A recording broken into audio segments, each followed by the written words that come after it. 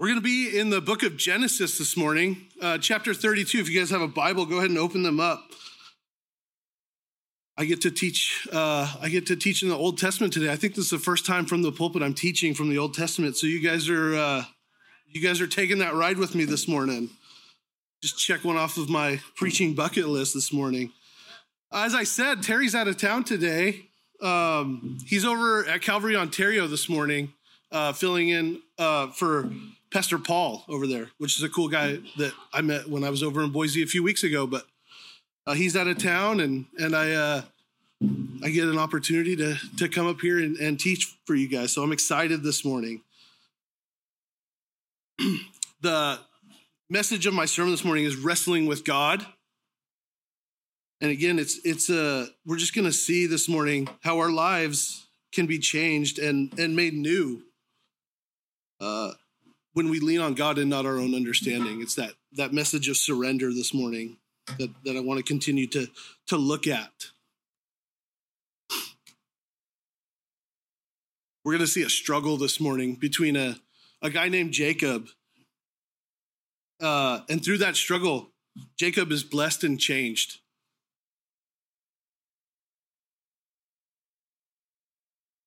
As you guys know about Jacob in the Old Testament, he's a pretty prominent figure in the Old Testament. He's talked about quite a bit.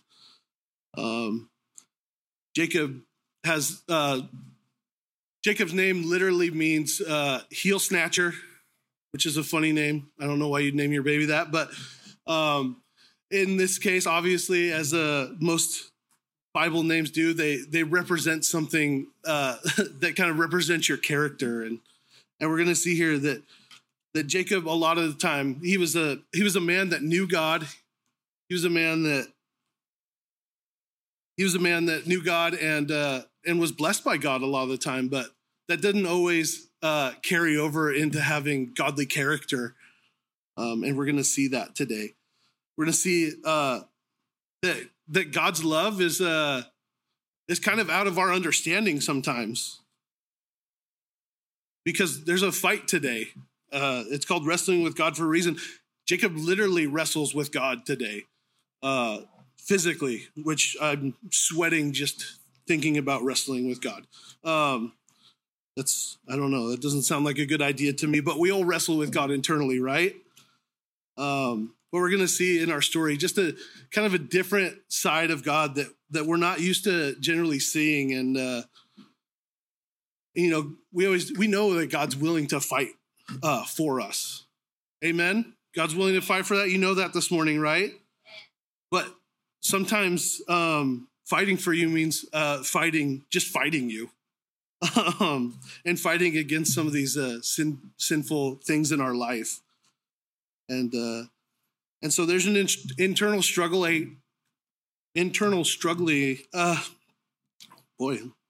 happening today in our verses, and just like Jacob struggles, we struggle, and we're just gonna dig into it today and just see what this text has for us. But I think it's it's only 10 verses that I'm gonna go through, but it's such a rich text that I think every one of us can relate to Jacob in one way or another in this text, and just see ourselves and our relationship with God. And my son was laughing at me. So our scripture today, we're going to focus on two things we can really see from the scripture, and it's that God meets us wherever we're at in our lives, and it's also that there's a victory that comes out of defeat. Oh, okay. Is that helpful? You guys could have just said you couldn't hear me. Dang. Okay. The victory comes in our defeat. There's a victory that we're going to see that comes after Jacob's kind of willing to surrender. That's that story of surrender where it comes in. So we're just going to get going here. We're going to be in verse 22, chapter 32, verse 22 today. I'm just going to kind of break this down one or two verses at a time, because I think every single one of these verses just has something for us today. So my first point here, if you guys want to take notes, I suggest you do it. It just helps retain the knowledge. I find it really helps anyway. Is that Number one is that God will meet us wherever we're at in our lives. How many of you guys believe that to be true this morning? How many of you guys have felt that this morning? Amen. Verse 22 says, and he arose that night and took his 2 wives, his 2 female servants, and his 11 sons, and crossed over the ford of Jabbok. He took them, sent them over the brook, and sent over what he had. We're going to stop right there. If you guys know about Jacob's life, if you guys have, been reading your Bible, you guys have read through Genesis, you'll see this scripture starts out with Jacob in a pattern that Jacob's been in for a long time in his life. Though I said the name Jacob means heel snatcher, but people also interpret it as meaning deceiver. Jacob was a really crafty guy. He was a really crafty guy. He came up with these schemes, and he was pretty good at this. He was pretty good at being tricky and tricking people, and just some insight, just paint the picture of where we are today and where Jacob got into the situation where he's sending his family across the river in the middle of the night, and sending all of his possessions away. Obviously, there's some backstory there. And so I just want to talk about that backstory real fast. Straight from birth, Jacob was known as just a guy who was crafty, who was always maybe not turning to God always for things, but always kind of leaning in his own understanding. From the moment he came out of his mother's womb with his twin brother holding his heel, that's where he gets that name, heel snatcher. Because being the older child back then mattered. It means that you got dad's inheritance. You took over the kingdom. And so Jacob, even from birth, you see he's got a competitive nature to him. He's stubborn, and he's willing to try to pull his brother back to try to get out before him. And so we just see from like birth that like, okay, Jacob's got some street smarts, as you say. You know, he's thinking, he's clever. But this continues just over his life, and the Bible talks about it pretty in depth in some areas. We see Jacob a little bit older, actually so good at being clever and deceiving that somehow he convinces his older brother to trade away his birthright for a bowl of soup. That's disgusting. I don't know, that guy probably needs to be a car salesman or something. Like, no offense to the car salesman, he's not here today. So, okay. Whew. I would, maybe like a good steak or something, but a bowl of soup. I'm not a soup guy. If you guys are soup guys, I don't know. A bowl of soup for a birthright. He somehow just talks him into making that trade, that bad deal. And obviously Esau's not super pleased by that. He also over time just tricks his mom and dad, and his mom and dad kind of get angry to the point where Jacob walks away from his family and that life and says, oh, I'm going to go, let's go live at my father-in-law's house. Let's go pack up and we'll go live over there, a guy named Laban's house. And he kind of burns the bridge over there too. He kind of just, there's some stuff going on and I don't have time to get into it, but he kind of burns that bridge there, or thinks he's burning that bridge there. And so we see just these conflicts happen over and over again with people in his life. And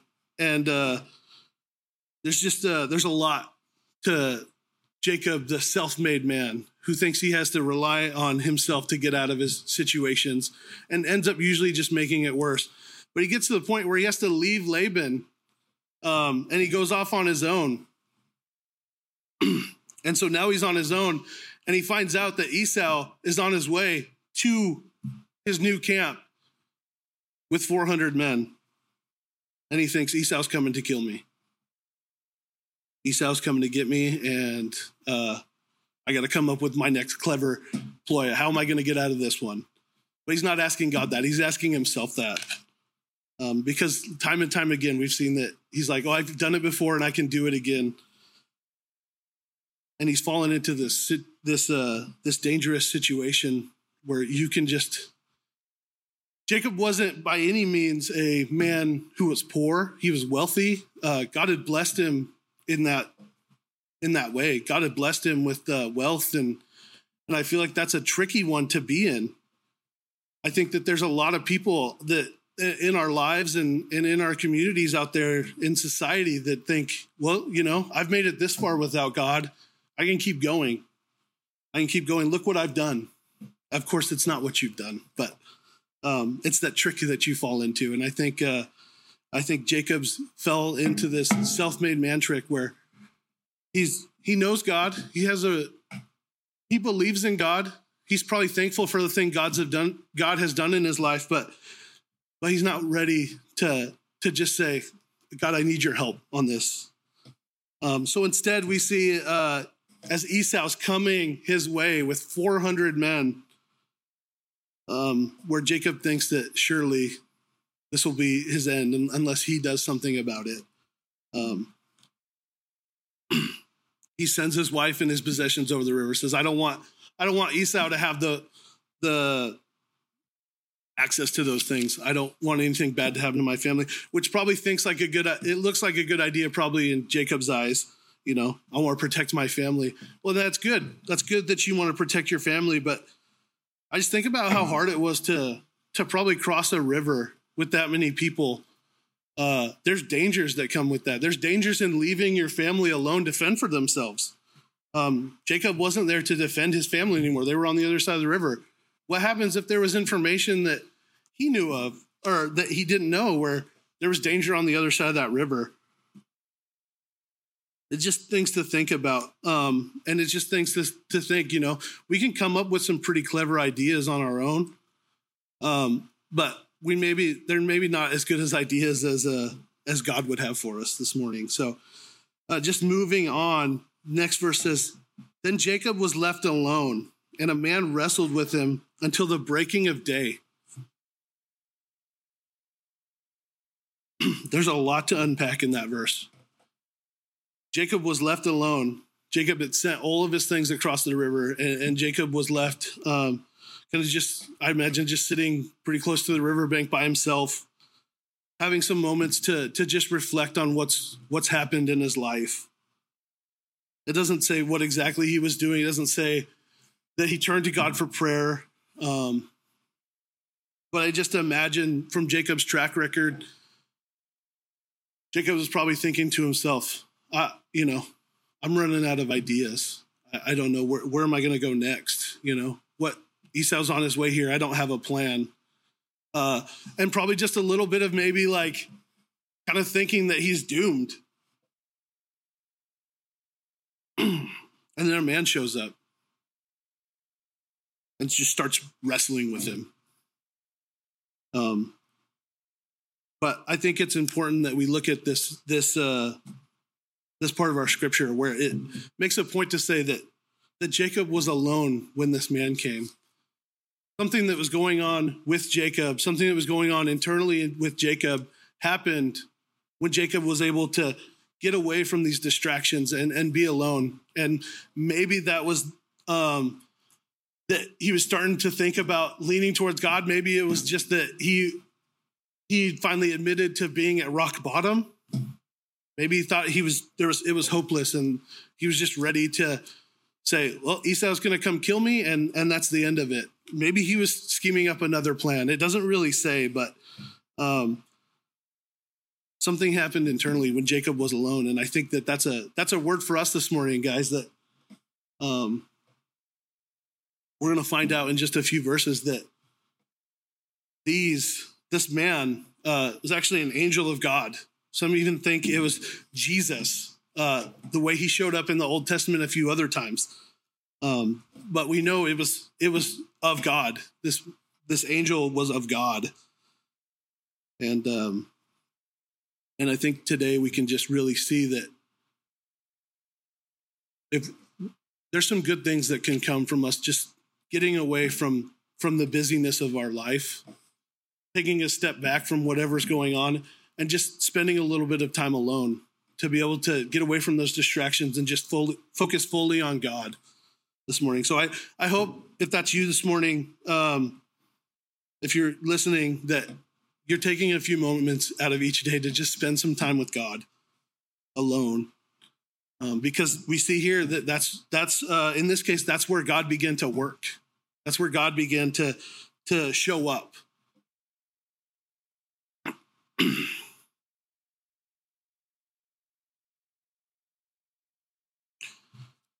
And this is where God meets Jacob. This is where Jacob's at in his walk. This is where Jacob's at in his life. He's at a point where he's not sure where to turn. He's not sure where to go. And he thinks he's doomed. Just sent his family away. And that's where God shows up for Jacob. And God meets us wherever he needs to. And sometimes that's tough. Sometimes that's in a tough place where we've been beat up and we're broken. A lot of the times it's where we're tough, where it's in a place where we're just beat down and broken and hurt. Something traumatic's happened. And that's really where, and we're going to see, that's where the victory comes into play. But there's a tough love and God's willing to just go wherever he needs to be there for us. And it's in a pretty odd way this morning that we see that God starts to fight with Jacob physically. And that's really outside of that's really a different picture of God than we normally see, right? When we see God, a lot of the time it's in a healing matter, it's in a loving matter. And this isn't a loving matter. It doesn't seem like, okay, God comes and wrestles you, but we got any parents out there right now? You guys know about tough love, right? There's tough love. I became a adoptive dad this year to 4 kids, and there's tough love that is involved with parenting. And God's our heavenly Father. It says it over and over again in the Bible, and just like we have to do to our kids, he's got to do that to us sometimes. There's some tough love that's involved if we go there.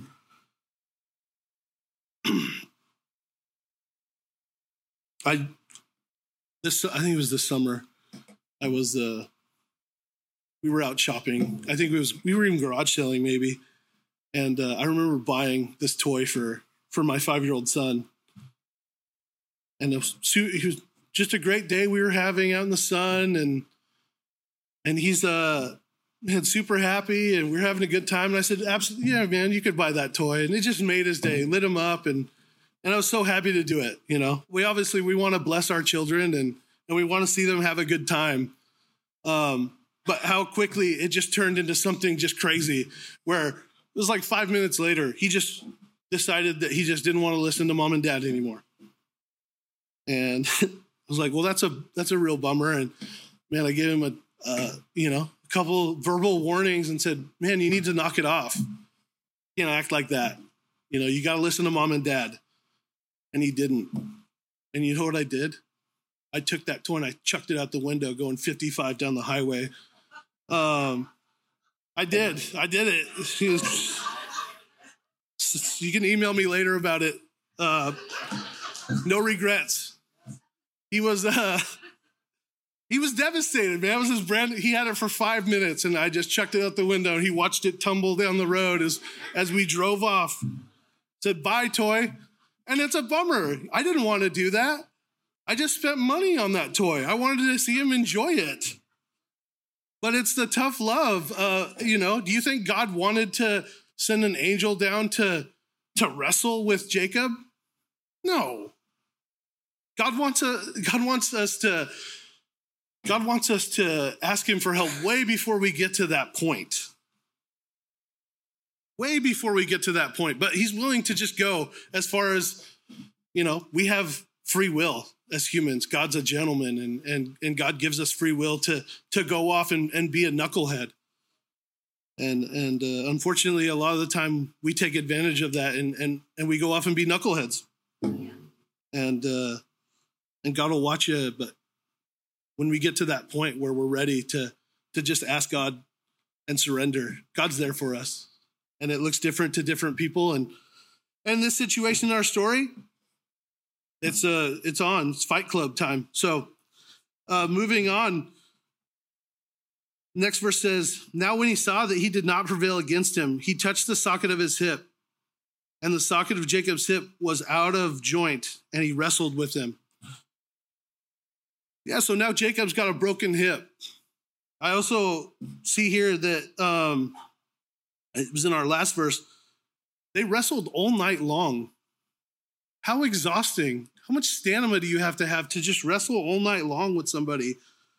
Especially God. But obviously God's power is unlimited.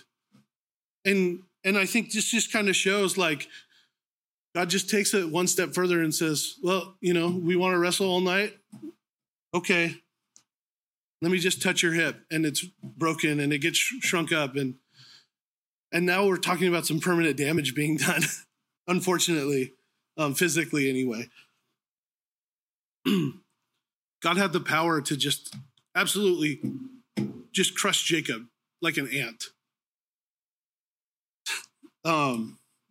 He had the power to do that. But again, this is something out of love. This isn't something where you see God, God's not entering the Thunderdome going, let's go. It's game time. I've been ready for this. I'm going to put you in your place, boy. That's not what we see here. He's like, we're going to do this. I don't want to do this, but I love you enough to meet you here. And this is tough love that you're going to receive right now. And I'm sorry I have to break your hip right now, but this is how it's got to be. This is what's going to get to you right now.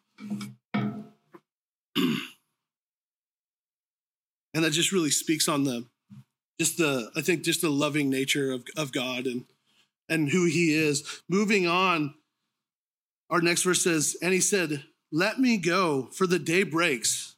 But he said, I will not let you go unless you bless me. And when I read through this the first time, first of all, this whole kind of scripture is a little bit confusing because there's a lot of he's. There's a lot of he's, so it's like, who's talking who? And this angel is saying, let me go, for the day breaks. And Jacob says, I will not let you go unless you bless me.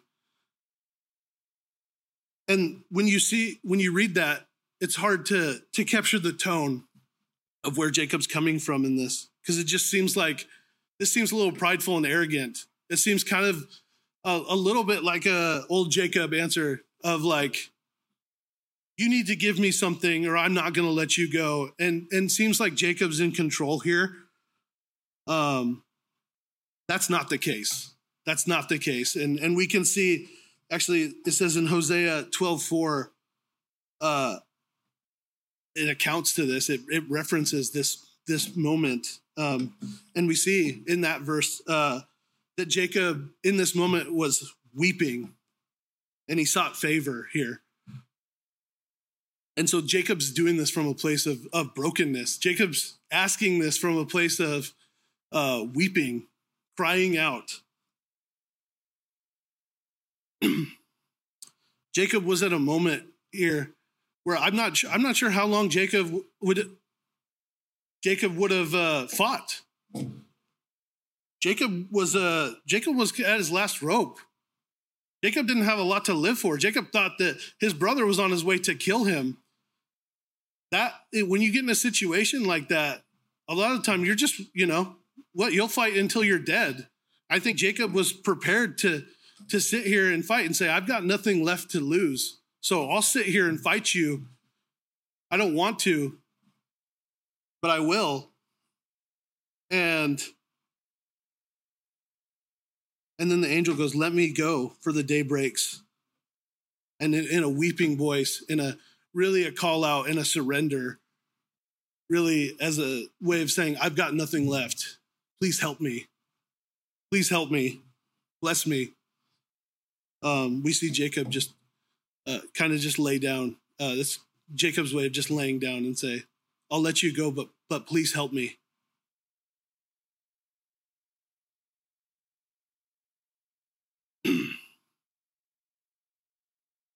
And that goes on to my next point here, which is we see that victory that comes with that defeat. And so Jacob is just in a point now where he's kind of taking he's yielding to God in this fight. He's saying, I need help. He's finally willing to lay down, surrender, like the song said this morning, and say, I need help. This isn't something I can do on my own. And I'll sit here and fight, but I need help. I'll let you go, but I need help. Our next verse says, so he said to him, what is your name? And Jacob answered, Jacob.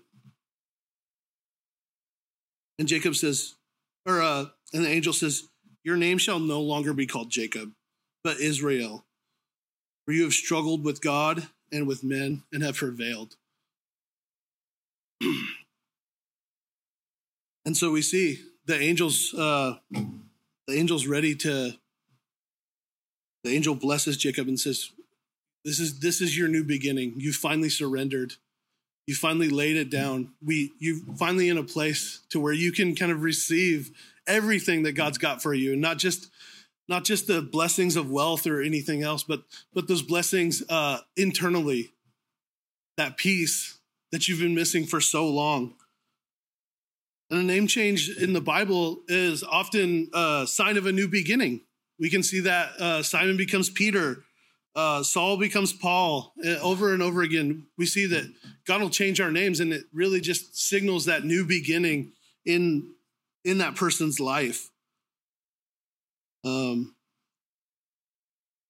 Where God's saying, you're no longer, this life of being Jacob, the heel snatcher, the deceiver, Jacob, the crafty guy who wants to rely on himself. Jacob, the self-made man, is no more. That life is behind you. That name is no more. That name doesn't fit you anymore. Your new name's Israel. Now, Israel translates to struggle with God.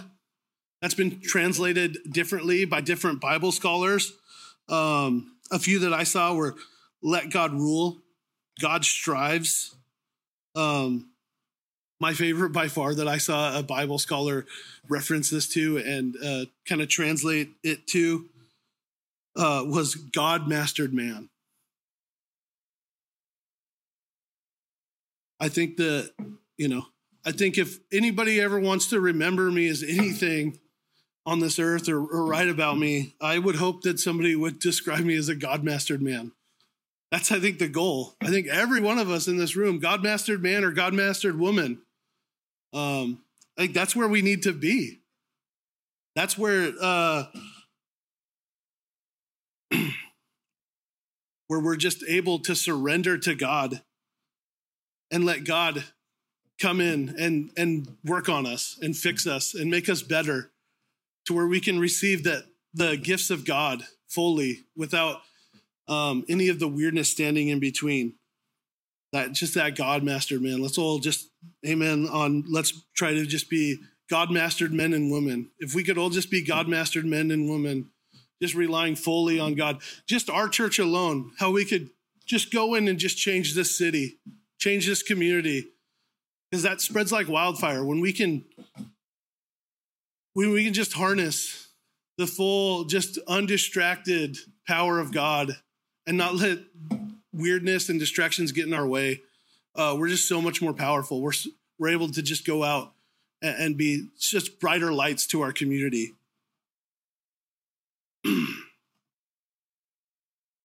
Then Jacob asked, saying, tell me your name, I pray. And he said, why is it that you ask my name? And he blessed him there. So Jacob called the name of the place Peniel, for I've seen God face to face, and my life is preserved. Just as he crossed over Peniel, the sun rose on him, and he limped on his hip. Therefore, to this day, the children of Israel do not eat the muscle that shrank, which is in the hip socket, because he touched the socket of Jacob's hip in the muscle that shrank.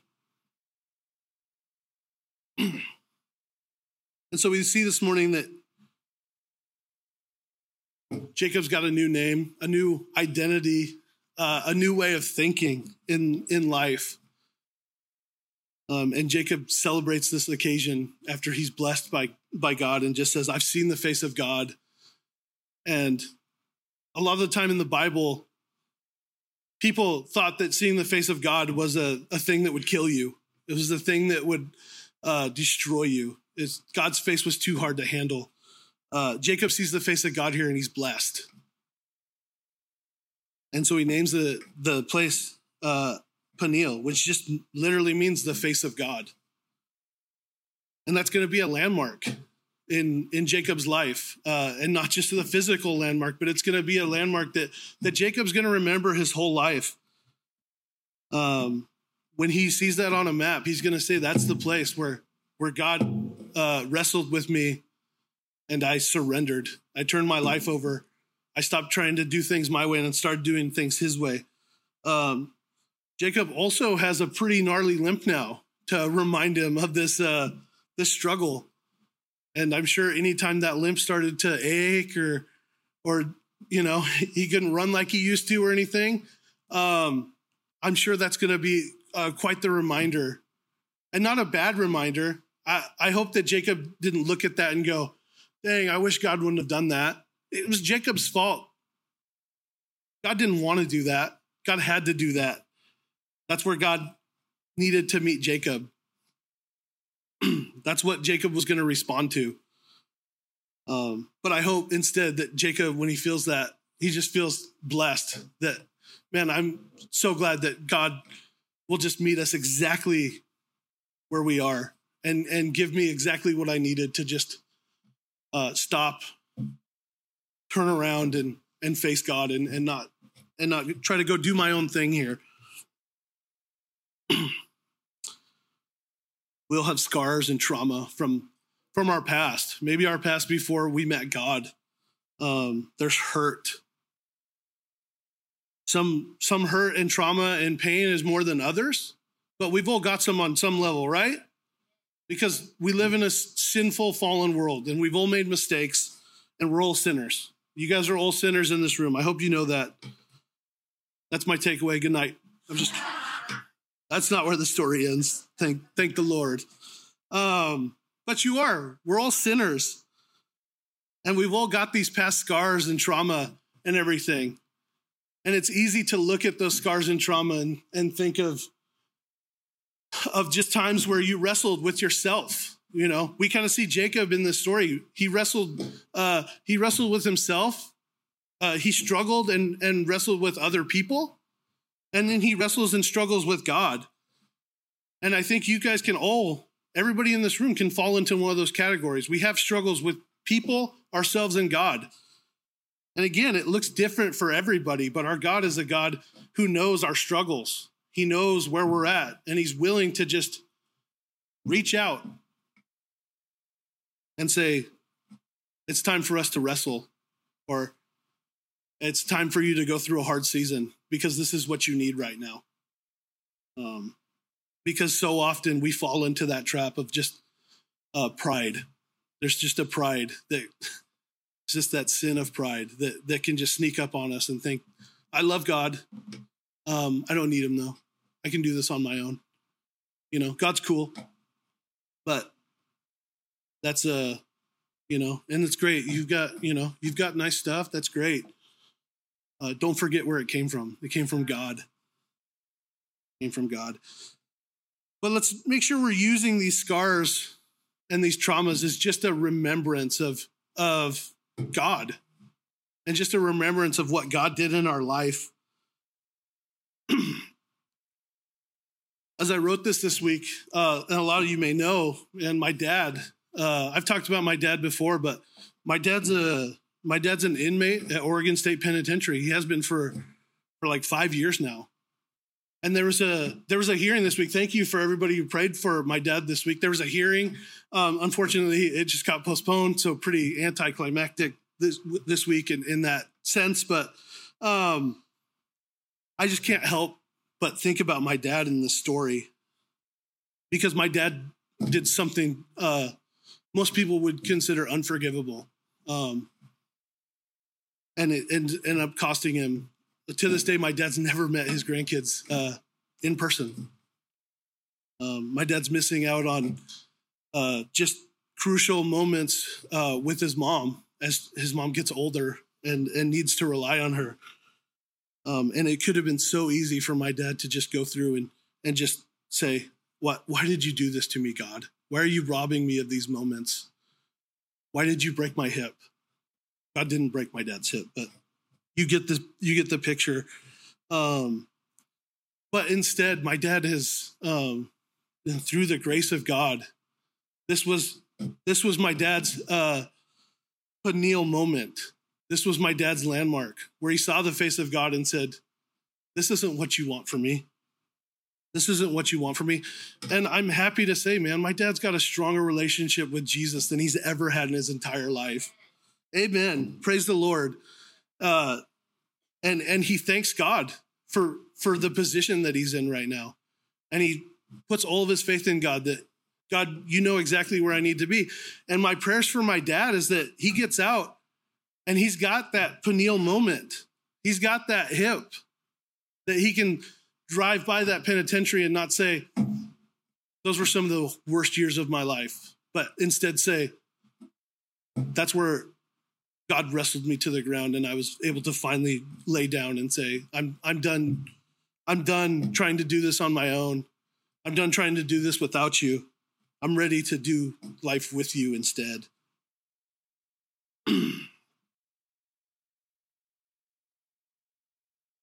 There's another victory that I want to talk about today, and that's just the victory that came after the defeat on the cross. Jesus' victory. It was a victory, and it looked like a defeat. It came in the way of a defeat. That Jesus, everybody, Jesus knew what was happening, but our defeat or our victory often looks much like Jacob's. When we tell ourselves, I can't do it. I can't do this on my own. I'm tired. I'm out of options. I'm done running. But that victory that came through Jesus is our victory. It's our victory from sin. It's our victory. It's our victory. And it looked a lot like defeat at first. But 3 days later, Jesus rose for us. And so that we have this opportunity just to remember him. And Jesus needs to be that Peniel moment in our life. That Peniel moment that is against our sins. Jesus is our Peniel, where we can remember that we can't forget what Jesus did for us on that cross that day. And it's so easy to forget what Jesus did for us that day. And again, our sin gets in our way and we just don't see clearly. We're blinded. We think we can do it by ourselves. But if we just continue to have these reminders, and the big reminder today for us, and the most important reminder that we have is Jesus and that victory he had over sin. And so today, as our worship team is already up here because they're awesome, I want to take communion together and just remember Jesus as that moment where he died for us and conquered sin. And we need to surrender our lives to Jesus to be able to reap that benefit. We need to be able to, where sin has no power here anymore. As long as we just turn our lives to Jesus, turn away from that sin and walk back towards Jesus. And so sin has no power here anymore. Sin has no power over us because of the work Jesus did on that cross and that victory that came out of that defeat on the cross. And so communion, if you're new to this concept of communion, it's just our way to remember. It's something that we do to help us remember this morning. And remembering is a big part of what I'm talking about this morning. Have that Peniel moment this morning with God. And this just represents what Jesus in his Last Supper with his disciples said, take this meal, take this bread and this wine, and just remember the blood and the flesh that I'm going to spill on this cross for you. And so we're going to do that this morning while the worship team sings. I'm going to ask my prayer team to come up. Let's just have a time to reflect this morning where we can just ask God if we need to surrender. Let's take a moment and surrender this morning.